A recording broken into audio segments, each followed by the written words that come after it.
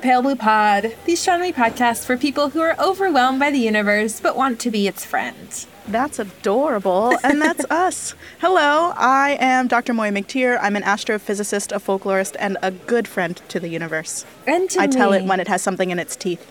That is a good friend. For some reason, I'm always mad at the person who told me that, like, briefly. No. As if it was their fault, but it's just like a immature self-preservation instinct, and then I'm like, what am I doing? I'm Corinne Crudo, a writer and clearly a mediocre friend. But a friend to the universe. That's okay. The universe also likes to have friends who always tell it looks great no matter what. Yes. Oh my God. That's an important friend to have. Corinne, you don't have any food in your teeth right now. Thank God. I probably do a little bit in the back. You're right. I don't have like any sort of magnifying glass or something. But we might have food in our teeth soon because I brought us to a good old-fashioned all-American diner. Yes. One of the best places in the world. 24 hours, obviously. Of course it's 24 hours. And of course the fries are really good. Mm-hmm. And they let you order like a Diet Coke and a coffee and an orange juice and a water. Mm-hmm. With free refills. Yes. Yes. And they do milkshakes here. Oh, I'm excited. I wonder how their onion rings are. Oh my God, very good. Because once I got one in my fries as a mistake. But I call it a surprise. Yeah. It feels like they're just giving you a little gift on purpose or like a little free, like a free sample. Exactly. It's a little treat. A little treat. We are going to be talking about a big treat today. It is probably not many people's favorite planet, but some people's for sure. Yeah. Corinne, where does it fall in your ranking? I don't know. Gosh, I don't know where I put this one. Probably high. Really? Let me say Earth, then Mars, then Saturn, then Jupiter. Okay, so it's already in bottom 50%. It's in the bottom 50. It's probably 5. It might be tied for 5 with Venus. Interesting. I think that is like a warm take. So, listeners, today we're talking about Corinne's 5th or 6th favorite planet, Neptune. I think for me it falls, definitely lower 50. It's not that it's not a good one. Yeah, it's just fine. It's not super remarkable.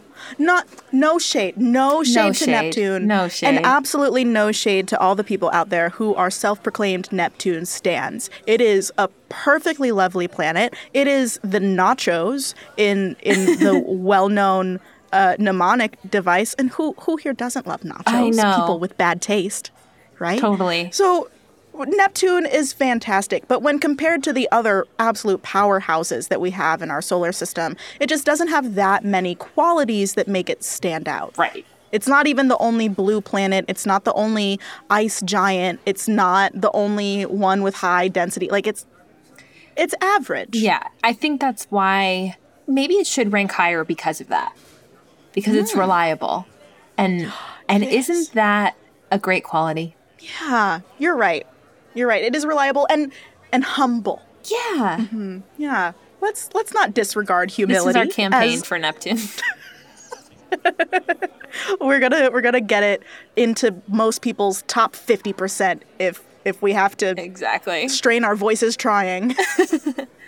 Okay, well, let's just start talking about Neptune. This is the first planet we have covered in our non-contiguous planets series that wasn't one of the wandering stars. So this is the first one we're covering that isn't visible with the naked eye, which means we actually can talk about how it was discovered. Although we did Pluto. Pluto was our very first episode, so... Oh, right. Never mind it. But Pluto, by most people's reckoning, not officially a planet. So... Right. Still counts. But the official stance of Pale Blue Pod is that, it is just a special category of planet. All right. Neptune, the planet, was first seen on purpose on September 23rd, and 24th, 1846. I specify on purpose because other astronomers had observed it before, but they didn't know what it was. Galileo himself actually wrote about it in the 1600s when he started using telescopes to look up at the night sky, but he dismissed it as a planet because it was moving too slowly, and he assumed that it was one of the more distant fixed stars. But that's just because it's really far away. And so it was seen for the first time intentionally on September 23rd, 1846, by a man named Johann Gottfried Galle. He's German. It's Galle. And if it weren't German, I would say Galle, but he's German. So I'm saying Galle, and other people can just correct me in their heads if they want to. So it was seen by Johann Galle, but other people share in the discovery credit for it.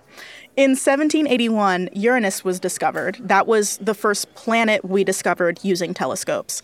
And we saw it and observed its orbit for almost one full period, which, by the way, takes 84 years. But we saw it, and we were like, that planet isn't always where we think it's supposed to be. And we remember from our last episode on Kepler and Newton's laws, people by the 1780s had a pretty good understanding of how planets move around the solar system. There were equations that they could use to predict where a planet would be when. And based on those equations, Uranus was doing something funky. So they figured out that something must be beyond Uranus's orbit that's perturbing the shape of its orbit. When people started using math to predict where that other planet, they assumed, might be. Uranus takes 84 years to complete an orbit. So in 1845, which is about 60 years after it was discovered, it hadn't completed a full orbit, but it was kind of close. Two scientists independently used those math equations to predict where the planet should be the next year in 1846. And those two scientists were, I apologize in advance, Urbain Jean-Joseph Leverrier, I'm sorry, and John Couch Adams. I can say John Couch Adams. John Couch Adams. That one we got. We got that. Also, I love how people had to use their middle names because they were... John Adams? Are you kidding me? Imagine the Facebook where you search someone's name. Oh, it would have been over. There would have been thousands of... I'm sure there's a bunch of John Adams now, but... Oh, yeah. So, obviously, Leverrier was French, and John Couch Adams was English. And they, completely separately from each other, predicted this mystery planet's location. And then the next year in 1846, John Galle, probably not Galle, used an observatory in Berlin and Leverrier's prediction to spot the planet. And Leverrier's prediction was just 1 degree off from where Galle spotted it. And I think it was like 10 or 11 degrees off from where John Couch Adams had predicted it would be. There was a lot of tension over who should get credit for this discovery, especially between the British and the French. But ultimately, the credit ended up being split between the three of them, the two people who predicted its location, and then the one who saw it through a telescope for the first time. Galle, the person who saw it through a telescope, wanted to call it Janus. Do you know of Janus? No. The Roman god. I don't. So by this point, the naming convention for the planets had been set. We'll talk about this in the Uranus episode, but it originally wasn't going to be called Uranus, and then people were like, but we have this pattern. And so he named it Uranus. And for this one, Galle wanted it to be named Janus, who is the Roman god of doorways and transitions. And I couldn't find any source for why he wanted to call it that. I, as a folklorist and an astrophysicist, don't think that's a very appropriate name for this planet, if I'm being completely honest. Yeah. Janus, as the god of doorways and transitions and liminal spaces, would be much more appropriate for Mercury. Because it's the first planet, so it's like transitioning between the solar space and the planetary space. Also, Mercury, we think, might be tidally locked, and Janus is known as a two-faced god in Roman mythology. Yeah. And so a tidal-locked planet would have two faces. But we already named it Mercury, which is appropriate because it's very fast. So No Giannis. I say no Giannis, and I'm glad he didn't win. It was the French Leverrier who suggested Neptune, or like Neptunus, as it might be in French, and other people just started adopting it more and more, and that became the official name for the planet. So the planet's discovered end of September 1846. Very soon after, on the 10th of October, just 17 days later, if you don't want to do that math out, an English astronomer named William Lassell discovered a moon around Neptune using a telescope he built himself with funds that he had earned in profit from his brewery business. So we know about this first moon of Neptune thanks to beer. I love that. Cheers to Neptune. Cheers to Neptune, yes. Excuse me, can we get a couple of beers over here? Okay, great. They're here. Cheers to Neptune. Gotta play into it. You Corinne. do. I'm really glad you did. I forget.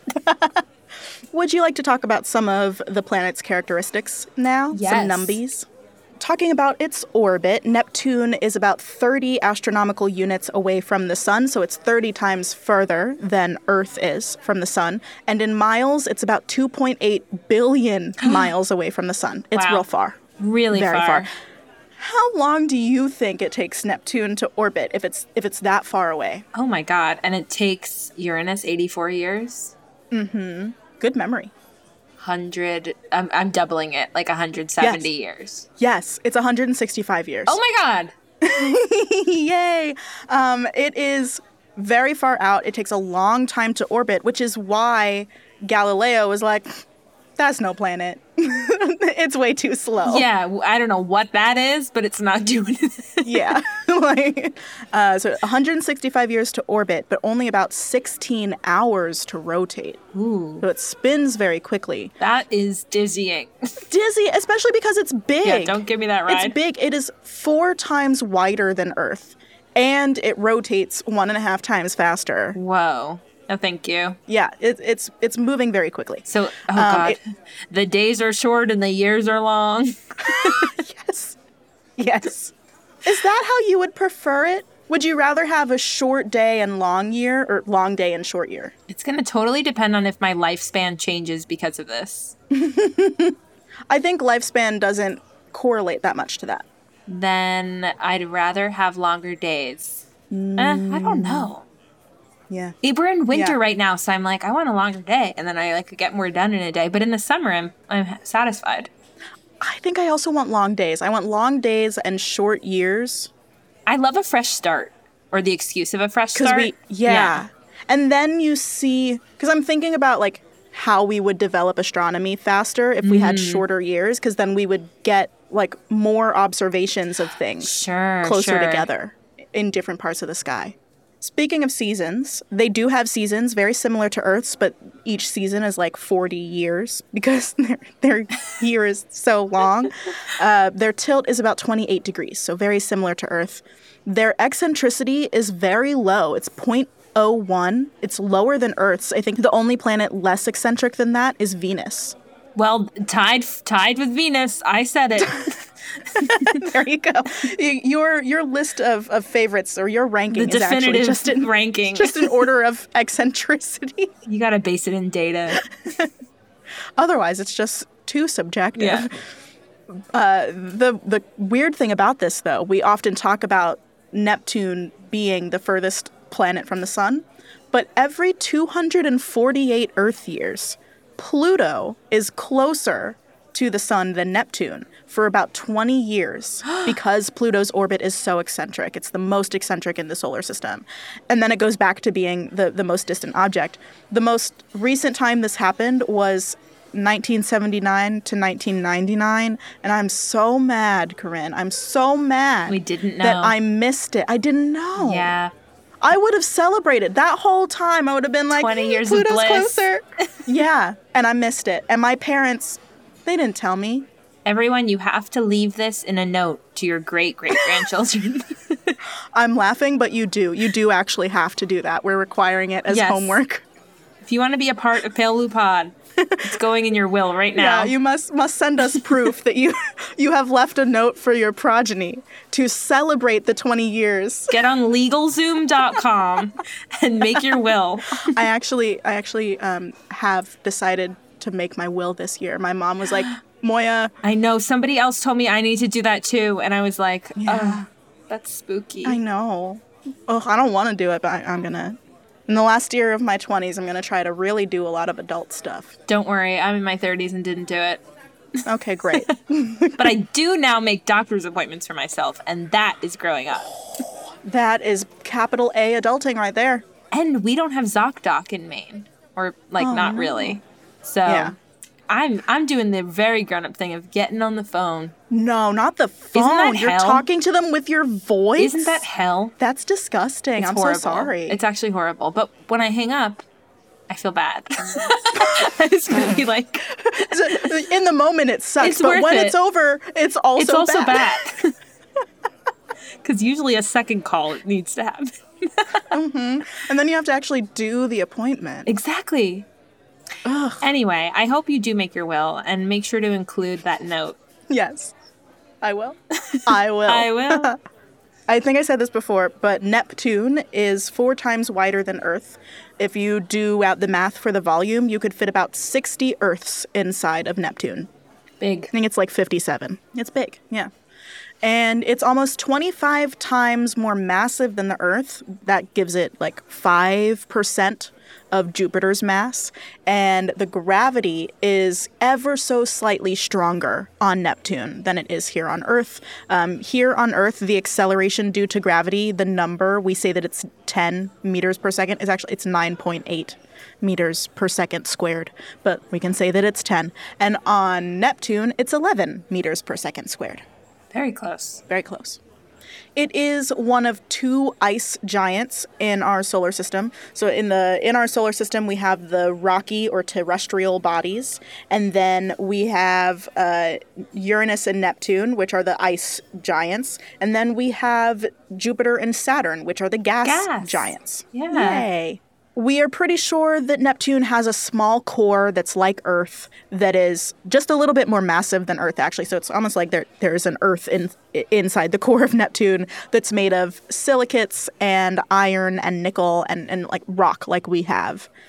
The pressure there is high enough to technically produce diamonds out of carbon. And so some people will say that it rains diamonds on the surface of Neptune. I was someone who would say that at the Space Center. Yes.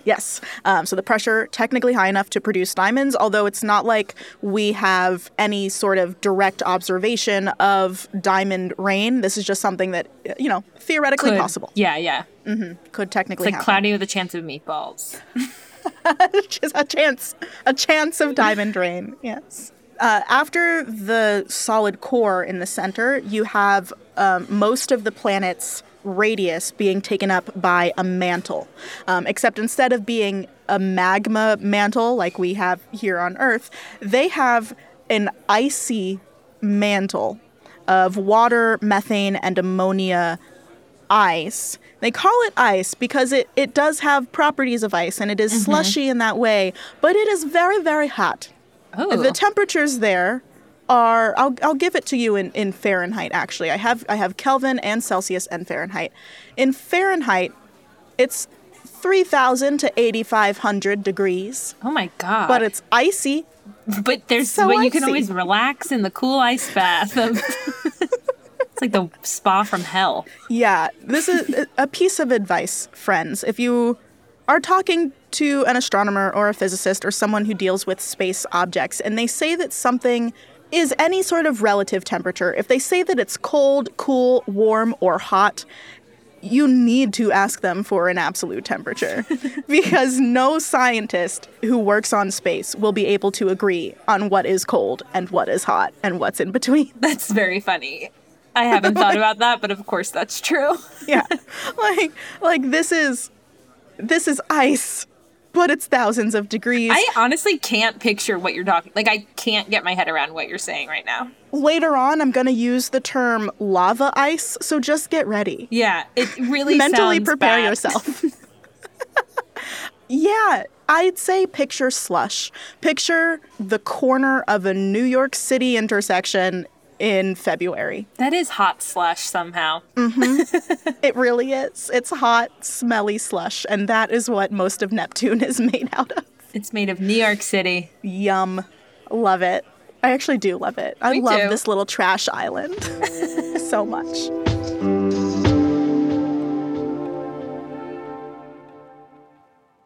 Hey, it's Corinne.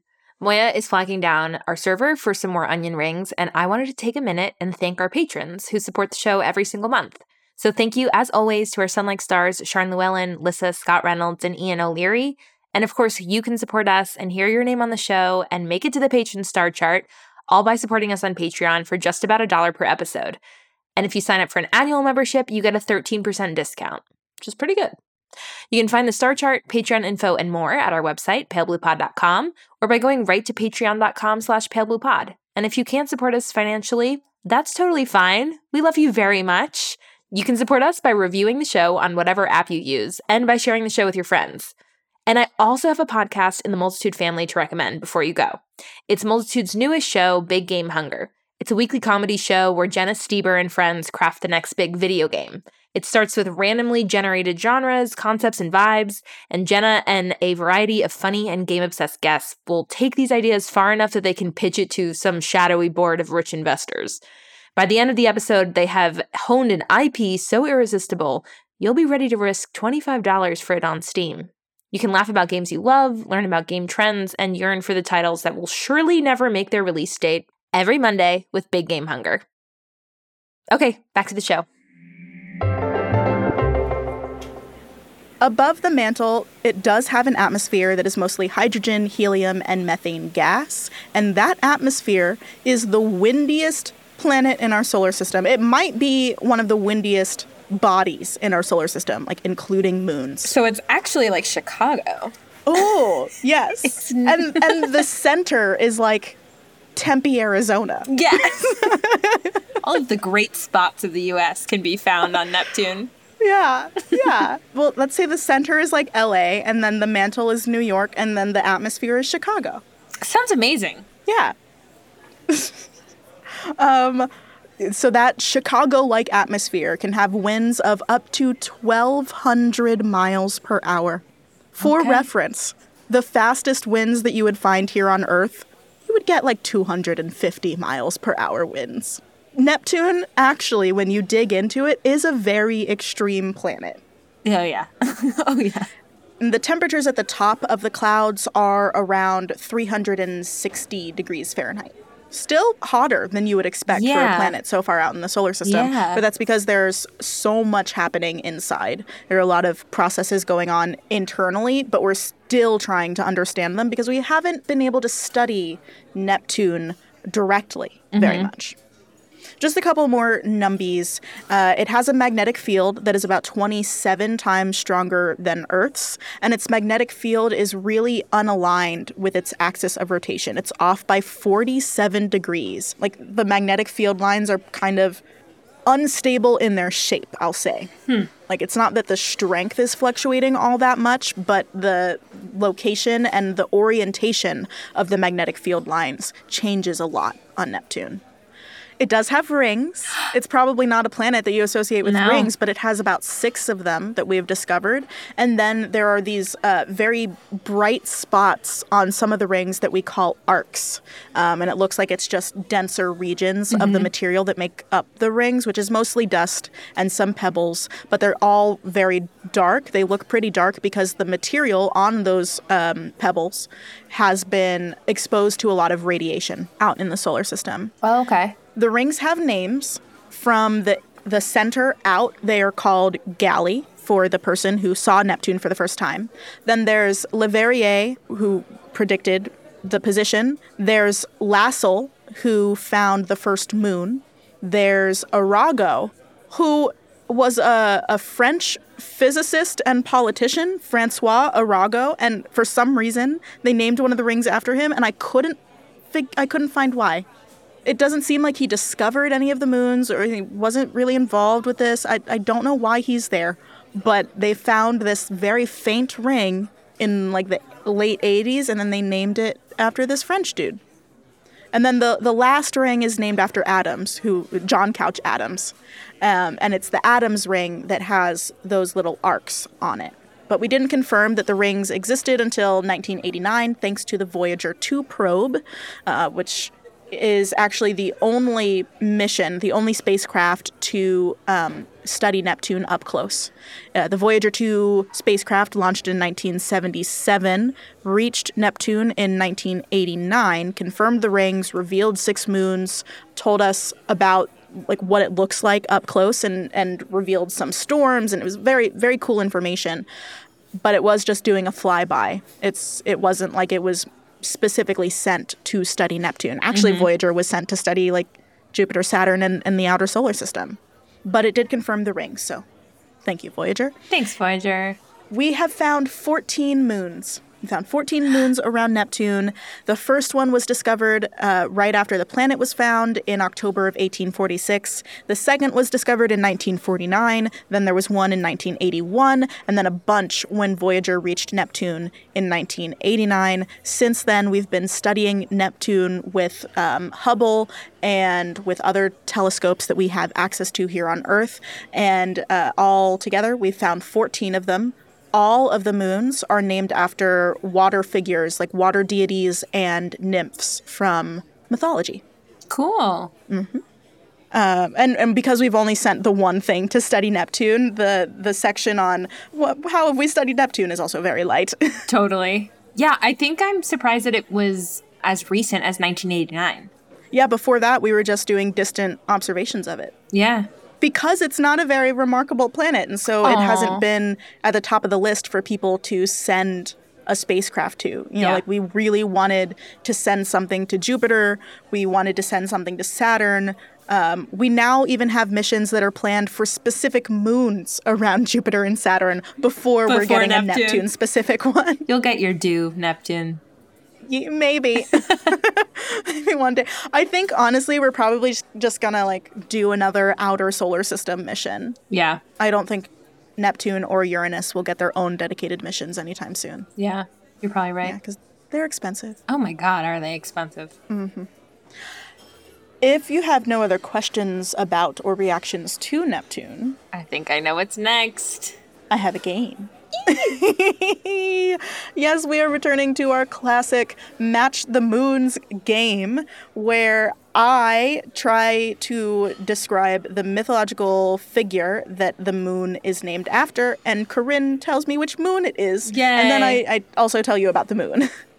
I love doing these games so much, because it's one of the only times on Pale Blue Pod that I get to talk about my folklore stuff. So yeah, this is the perfect overlap of your interests. Yeah. One time I did a show at Caveat, and one of the games I was supposed to play was guess if this is a real moon or if it's a type of cat.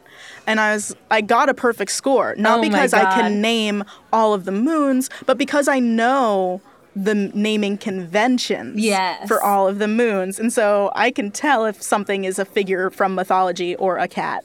That's very cool. It was a great time. Okay, I have 5 moon options for you. I took 5 of the 14. Notice that I did not tell you any of the names of the moons during the first part of the episode. Now I know why. I wanted you to come into this open heart, open mind. I have 5 for you. In alphabetical order, their names are Galatea, Hippocamp, Proteus, Thalassa, and Triton. You can look at the notes for this episode because I have hidden the answers in white ink. So as long as you don't highlight, you won't see the answer. You got it. Great. Some of these names I know. Or one of them. Which one? I know Triton from The Little Mermaid. Yeah. Yeah. Great. Okay. Option number 1. This god of the sea was the son of Poseidon and his wife Amphitrite. So, you know, like a whole legitimate birth, which is kind of rare in Greek mythology. In art, he was often depicted with a fishtail, occasionally crab claws, horns, and or horse-like forelegs. for some reason. Whoa. There was a lot of dispute over this person's appearance. He was said to use a conch shell to raise the waves or to herald his father Poseidon's approach. Who is this person? Well, I think I'm just going to say Triton because that's what I know. But he is I can't remember if Little Mermaid's dad was Poseidon or was named Triton. But I know he had that sword thing. Trident. That is what I'm thinking of. Yeah, he had the trident, which is like the pitchfork type thing. I think he is Triton in The Little Mermaid. So I'm going to say him because he has fishtail. Yes. Yay! Yay! Congratulations. 1 point for Corinne. It is indeed Triton. This is Neptune's largest and brightest moon. It was the moon that was discovered first by William Lassell. It is the only moon in the Neptune system, and perhaps in the solar system. I couldn't confirm this for sure, but it is definitely Neptune's only moon to rotate in the opposite direction of the planet's rotation. So it is always in retrograde, which makes me think that if there were Neptunians, that would be interesting. They would be pissed. Yeah.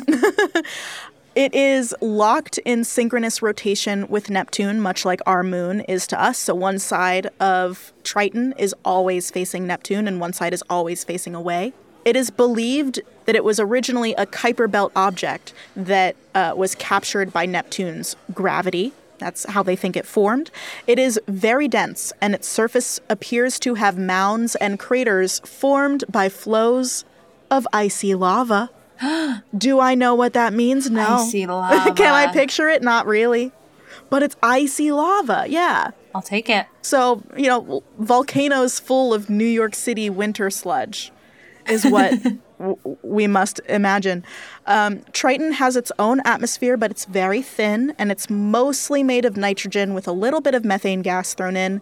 It is one of the coldest bodies in the entire solar system. The nitrogen in its atmosphere actually usually freezes out and mostly exists as frost. And that frost, because it's a light color, it reflects something like 70% of the light that shines onto Triton, which actually has this feedback effect of making the moon even colder. So the surface temperatures are around negative 400 degrees Fahrenheit. Wow. Yeah. Great job. Are you ready for number 2? Yes, I am. This sea god had the gift of prophecy and was said to herd Poseidon's seals. Poseidon had a flock of seals. And this person herded them, of course. He could also shapeshift, which helped him evade people who sought his prophetic gift. That was important because every day at noon, he would leave the water and he would take a nap on the shore where anyone could find him and ask him a question. And he had to answer. So in the Odyssey, he's actually captured by a Trojan hero and forced to tell the hero's future. Mm-hmm. Who is this person? I'm going to say Hippocamp. Why? It is a guess, but I'm thinking hippocamp. I know we named part of the brain the hippocampus, and I'm thinking if you have the gift of prophecy, maybe it's like a brain thing. Oh, very smart. Too smart. I overthought it. You overthought it. I will tell you about the moon, and then you can get a second guess. Okay.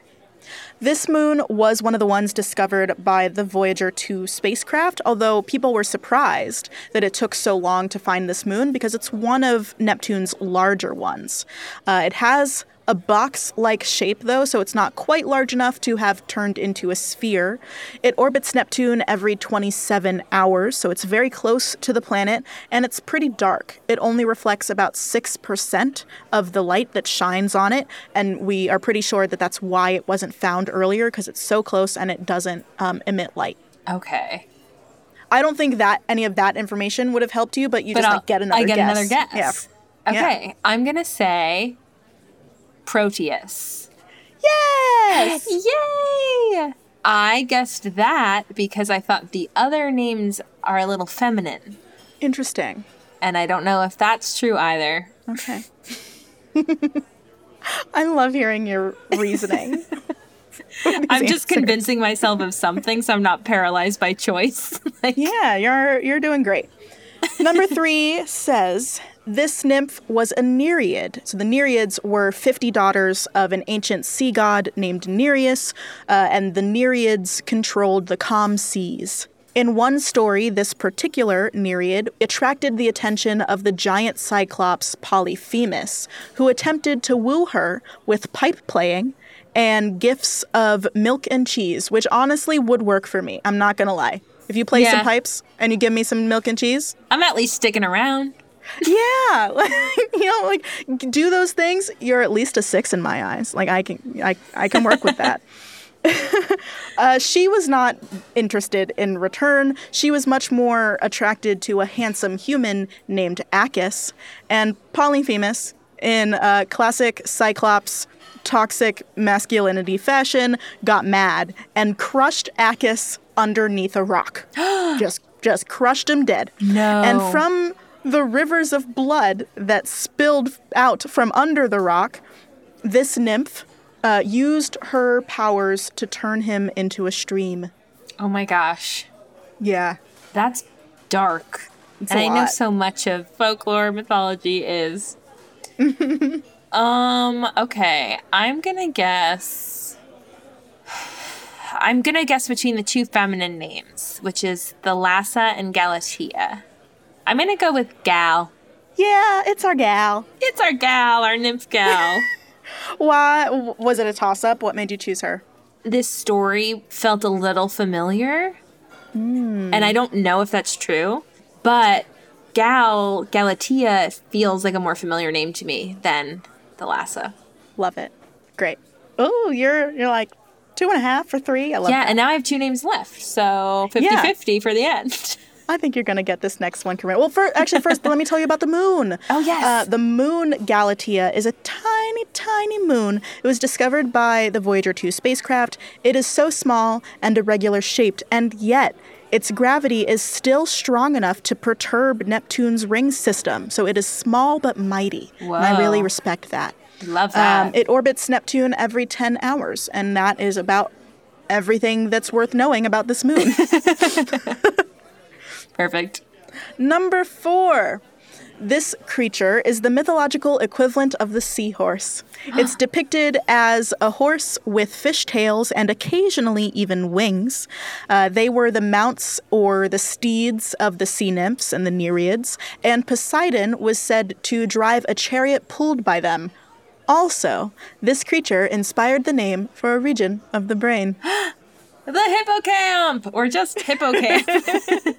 It is the hippocamp. This moon was discovered by Mark Showalter, who is a professional astronomer, on July 1st, 2013. He was using the Hubble spacecraft data. They were publicly available, I think, or maybe he requested his own observation. I'm not sure. The data was taken between 2004 and 2009. I am sure of that. Mm-hmm. It is Neptune's smallest moon, and it was described when it was discovered as being unusually close to Proteus, which seems like a very shady way of describing it. Hey, back off. Unusually close. And so one of the hypotheses is that this moon didn't form on its own, but was a piece that chipped off of Proteus, and that's why they're so close together. Also, it orbits Neptune every 23 hours. Now, that's a day I can get behind. Just a little bit shorter. Number 5. This primordial goddess was the divine personification of the sea, and most likely predated Poseidon and the other Olympians. She and her male counterpart, Pontus, were said to produce fish and other creatures of the sea.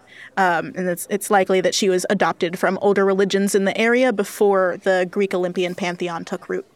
Cool. Well, that's got to be Thalassa.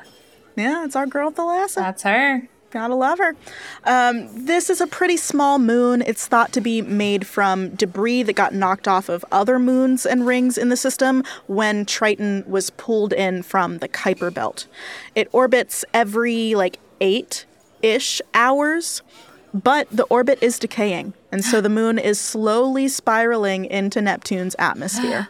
Uh-oh. Yeah, very scary. And actually kind of ironic given the name, that it was named after this primordial, like, maritime creation deity, and it is the only moon in the system that is actively being uncreated. Ooh. This is a little poetic, you know? Yeah. I love that. I love a story. Oh, so many stories with these moons. But not quite as many stories as the moons of Uranus, which are all named after literary figures. So when we do the Uranus episode, we will take a little trip away from mythology, and I'll be describing Shakespeare characters to you. That is fun. Love that. Yay. All right. How are you feeling about Neptune now? I think it's still holding steady at my favorite 5th or 6th. Yeah, I don't think it's really moved for me either. It's solidly like around 4, maybe 5. Agree. But listeners, maybe it has moved up in your ranking. Whatever your diner order is, I hope you remember that you are still space, and so is Neptune, and so is this tuna melt that I am about to absolutely devour. And I will need another Diet Coke. Bye. Bye.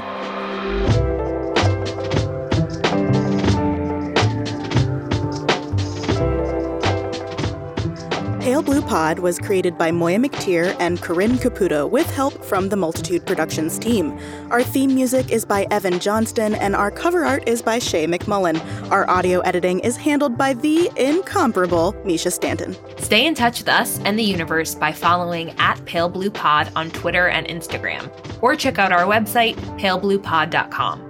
We're a member of Multitude, an independent podcast collective and production studio. If you like Pale Blue Pod, you will love the other shows that live on our website at multitude.productions. If you want to support Pale Blue Pod financially, join our community over at patreon.com/palebluepod. For just about $1 per episode, you get a shout out on one of our shows and access to director's commentary for each episode.